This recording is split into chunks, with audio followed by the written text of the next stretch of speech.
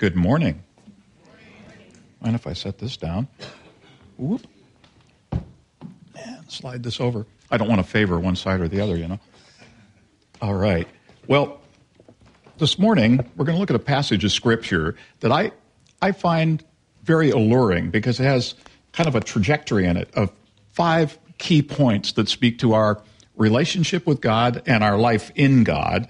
And I was sparked as I read this by, during my wicked days as a rock and roll DJ, a song that was introduced early in my radio career, and it actually became a joke around the industry that when somebody was being pretentious or boasting or posing, we'd turn and say, "Take the long way home." That was Supertramp in Breakfast in America, hit song called "Take the Long Way Home." And it rings to some of the hollowness of how we tend to live in Western civilization or in North America. And the song goes like this: "You never see what you want to see, forever playing to the gallery. You take the long way home, the long way home." In other words, the song points to the futility of pretentious living and putting on airs. The long way home is playing to a gallery that you're supposed to impress, charm, BS, or whatever, you know. And too many of us play to an imaginary gallery that's somewhere out there putting pressure on us, and we get stuck. A dear friend of mine almost washed out of Christian ministry, and he about went crazy doing it. And he described succumbing in ministry to expectations that were not true to his nature and style of ministry, and he'd just torture himself by taking the long way home of playing to a gallery of critics, guides, and people were always trying to push him one way or another. And he talked to me about this, and we were recently talking, and I told this dear friend, "You're living as the organ grinder's monkey." You know, the organ grinder's monkey, he grinds, monkey dances, goes like this, if you've ever seen the organ grinder monkey. And we stopped that, and we realized that the real shorter way home is to realize that we play to an audience of one. This always has been, always will be true. If our lives are hidden in Christ with God, like the Scripture says, we play to an audience of one, and it's God, Father, Son, and Holy Spirit. And we want to look at what the pathway is to this straight way home to eternity in Christ, and living with just one person in our balcony that we play to. And I want to read a passage of Scripture that might be enormously helpful for us. It has several points in it, and I'm going to just kind of give 5 particular points that this text sets out before us. So here we go, 2 Timothy 1, verses 1 through 14, okay?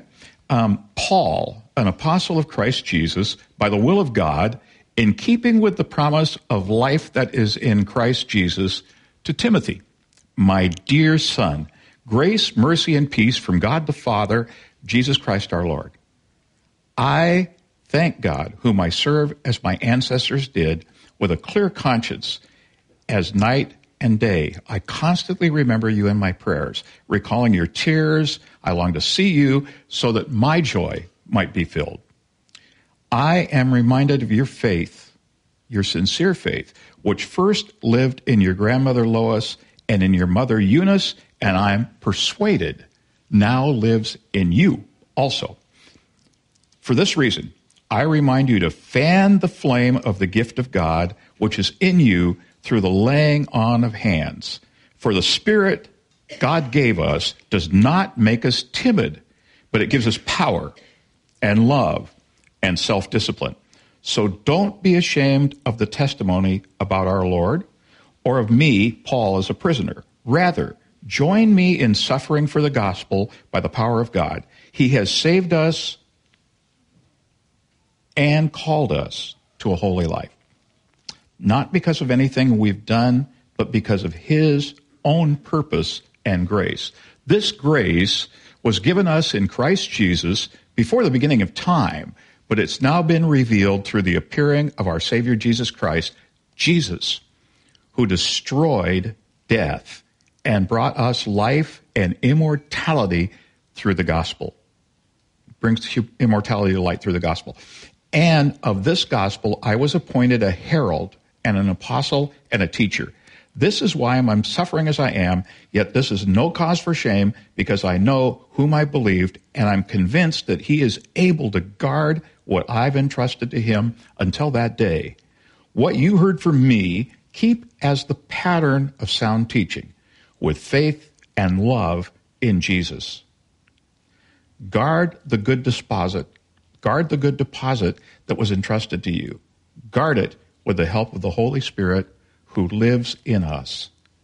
Lord, this text is so inviting. Paul's sense of proportion and relationships is so beautiful. Thank you for what this text gives us as a glimpse of life, and help us today to spot the places where we're informed, and strengthen us to serve and live for you. Amen. Well, I want to just go through 5 highlights. I'm not a Presbyterian anymore. That's always 3 points, and 3 points in a poem. But we're going to expand that to 5 this morning. So 5 important things that stick out. First of all, Paul refers to Timothy, my son. And for Paul, it seems he's all in all the time.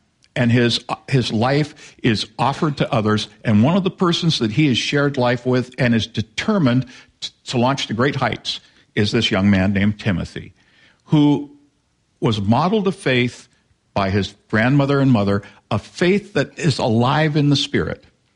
Okay? And he refers to Timothy as his son. And this begged for me, who do we have in our lives that we consider spiritual daughters or sons? Who are the people that we hold that dear, and who are the people that we invest in as if they were our own progeny?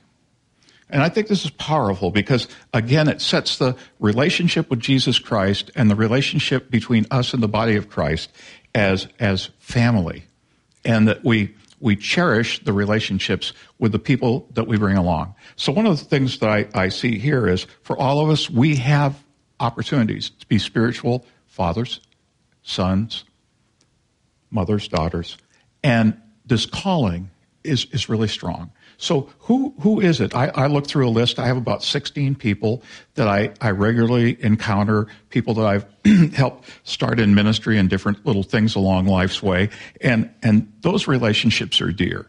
And I look at my life and the lives of people that influence me, and I think, man, this relational access of living and the sense of mentoring people upward is so important. And we've got a challenge here. You know, our church is growing. We've got kids that are getting older, and we've got a new dedication to children and youth ministry. And it's very, very exciting because that can launch us on this pathway. There will be places for all of us to learn to be spiritual parents in this congregation, but also for everywhere we go. So he talks to Timothy, point 1, on a relational level as a father to a son. The second thing is that the transmission of a faith that's alive. This faith was evidently alive and world-changing when it was the faith of Tim's grandmother, mother, and then on down to him. And the evidence of depth in Christ is that it's evident in people's lives that Christ is alive in them. If Christ is alive in us, there will be evidence to that end. And I think it's very interesting when Paul talks about the transmission of the faith. He didn't say, hey, your mother and grandmother and you, they had this much biblical knowledge. They could say all 66 books of the Bible all in a row without any assistance. And there's all, and you can have a great theological background. But if it doesn't come out as the Holy Spirit in you projecting love, Christ's love to the world, you're taking the long way home. You're impressing yourself, but no one else is along with the trip. We look for a faith that is alive in each other, and that's what we spur, that's what we fan. And again, that's more experiential and relationship-oriented than data-oriented. And that's one of the problems in Western Christianity is we tend to be really interested in doctrine and theology and all these different things, but it's very easy to do everything here and nothing down here. In fact, again, in my earlier tradition, we used to joke about us being heads on sticks because it's much easier to live your faith as a head on a stick than a heart with pumping blood, and so this faith that is alive is always what we're shooting for. It's always what we're fanning in each other. And then a living faith, Paul gets into this is my third point, is that following Jesus, being full of Christ in your life, is not something that we should be timid about, embarrassed of, shy, or anything else. God hasn't given us, this text, a spirit of timidity, but of boldness, love, power, and self-discipline. And this, again, is a living faith, is bold, and we don't need to live timid lives. We see way too many times where Christians are shy about their faith and shy about speaking about their faith or acting out on what their faith has instructed them. Again, that's taken the long way home. The direct route to Jesus is we want lives of self-discipline. We want to live boldly in Christ. We want to take risks on behalf of other people to serve Jesus Christ. And fourth is what really matters. A friend of mine, Doug Burley, who's been a tremendous mentor of mine, very, very close friend, one of my dearest friends, and spent time with him a week or so ago here. And Doug was with me and my nephew, who was going into ministry back in the Washington, D.C. area. And we were just talking, and JJ asked a question about, Doug, what do you think is critical? And he goes, focus on the things that matter 100 years, 500 years, and 1,000 years from now.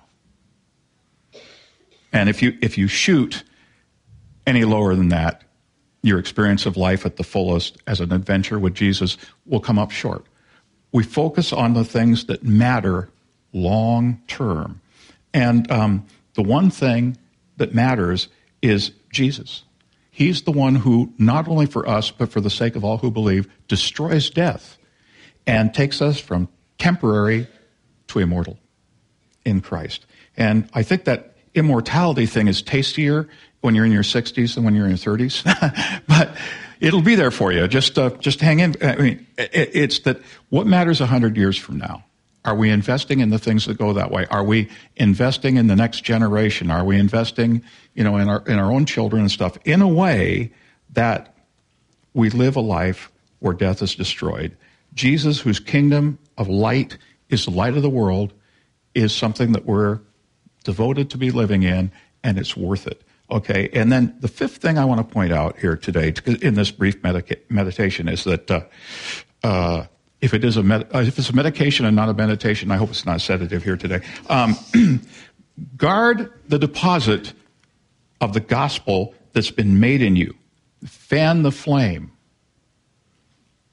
Live out what it means to be in Christ.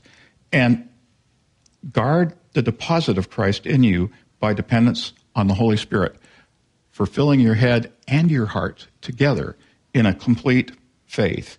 And here's the end game. Here's the end game of the Christian life. Living faith that others see as Christ in you. And a living faith that gives you a spirit of love and boldness for your comfort, progress, and victory in Christ. And the other thing I want to say about this is when you think about guarding the deposit, what you want to do is honor God and serve your fellow man.